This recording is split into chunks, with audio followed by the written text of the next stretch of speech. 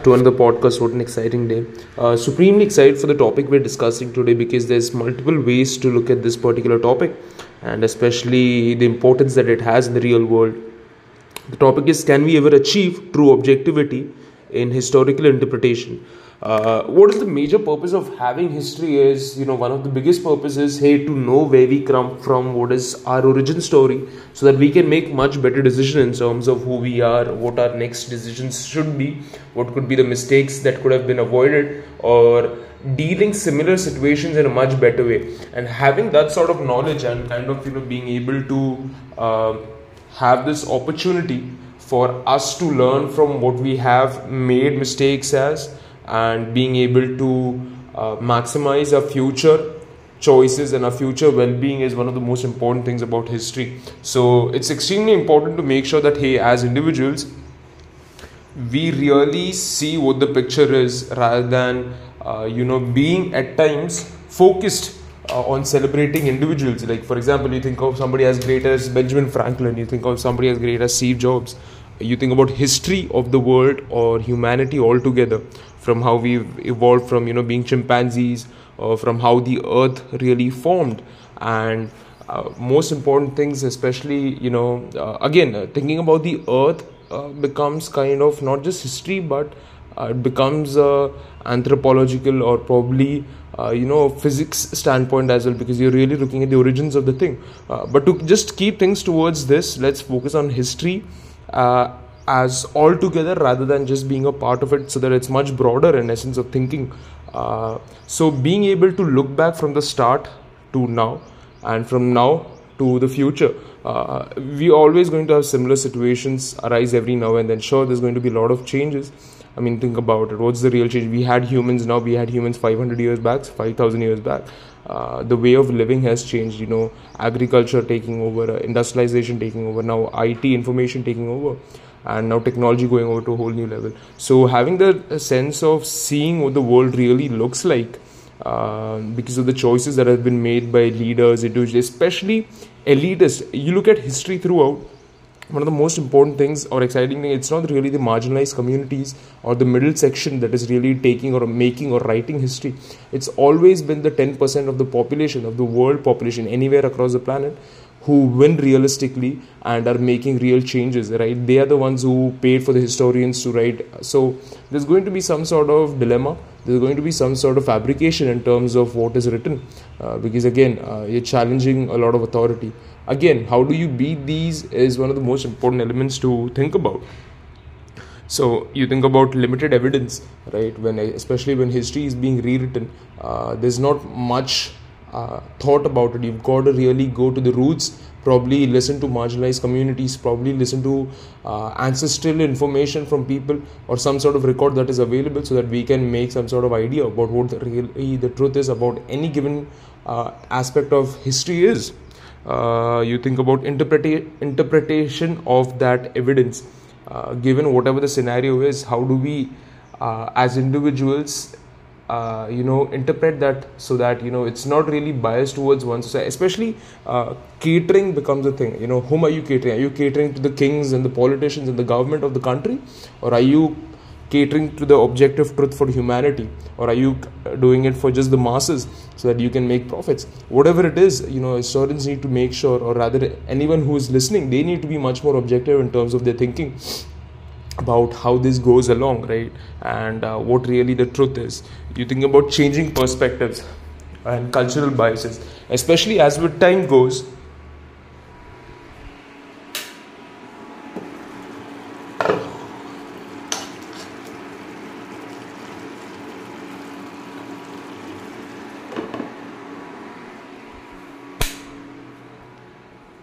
It becomes even more important to make sure that we realistically understand what could be the biases. I mean, you list out all the biases that are possible in any given context, and you routinely use that for the information that you're trying to make along.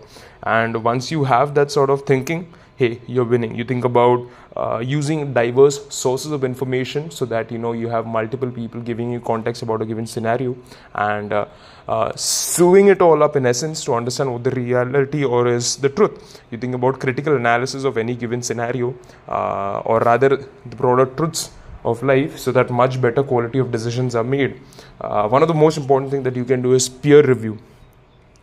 How does having other scholars in a given field, especially with one of the most exciting things, which is human origin, right, from animals, from Neanderthals, Homo sapiens, and what came before, how did we evolve? That needs a lot of peer review. Every field needs review, but this one has been particularly exciting to me, I would say. So that's my bias in essence when I speak.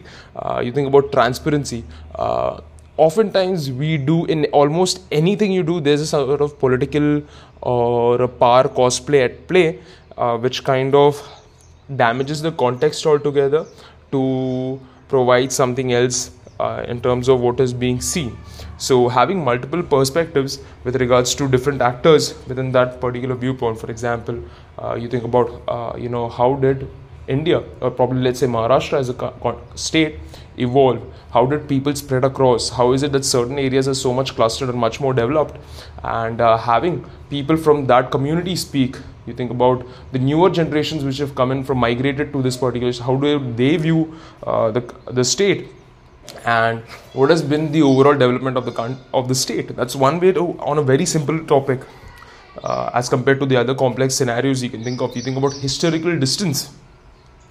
The further back an event is in time, the more challenging it is to really objectively think about it, especially because you're dealing with scarcity of primary sources, changes in language, cultures, and fading of memory. So that sort of temporal distance actually makes it much more difficult to reconstruct events with a real objectivity, so that the individuals who are going to be learned from it, especially students of the younger generation, they have much more better tools to learn. You think about narrative constructs.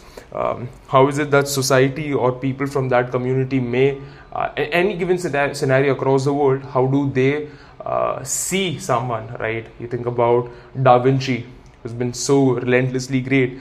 You think about Alexander the Great. You think about Abe Lincoln. You think about all of these historical contexts about how things are going along. It's important to see that and acknowledge that events could have unfolded very differently as compared to certain smaller changes that most of our teammates may have. So that recognition in certain scenarios where things may be done in a much different way than we have been exposed to, that becomes another element of truth that we are trying to seek or trying to learn from, so that much better quality of decisions are made. You think about interdisciplinary influences, because historians work on different disciplines to get information. You think about sociology, psychology, economics of that particular scenario. Interpretation of historical events becomes much more affected by potential biases through these historical interpretation that one may have. So being able to see all of that and making much more censorship and suppression, where certain communities may not feel that the truth may be supportive of them, so they may suppress certain things in terms of their well-being and the community's well-being, which could really harm the decision-making process of the historians. So having that sort of element and safeguarding your decisions in the best way possible is one of the best things one can do, especially as people. You think about ethical challenges, right, which is how is objectivity balanced, especially in challenging topics, right, like genocide, slavery, kingship.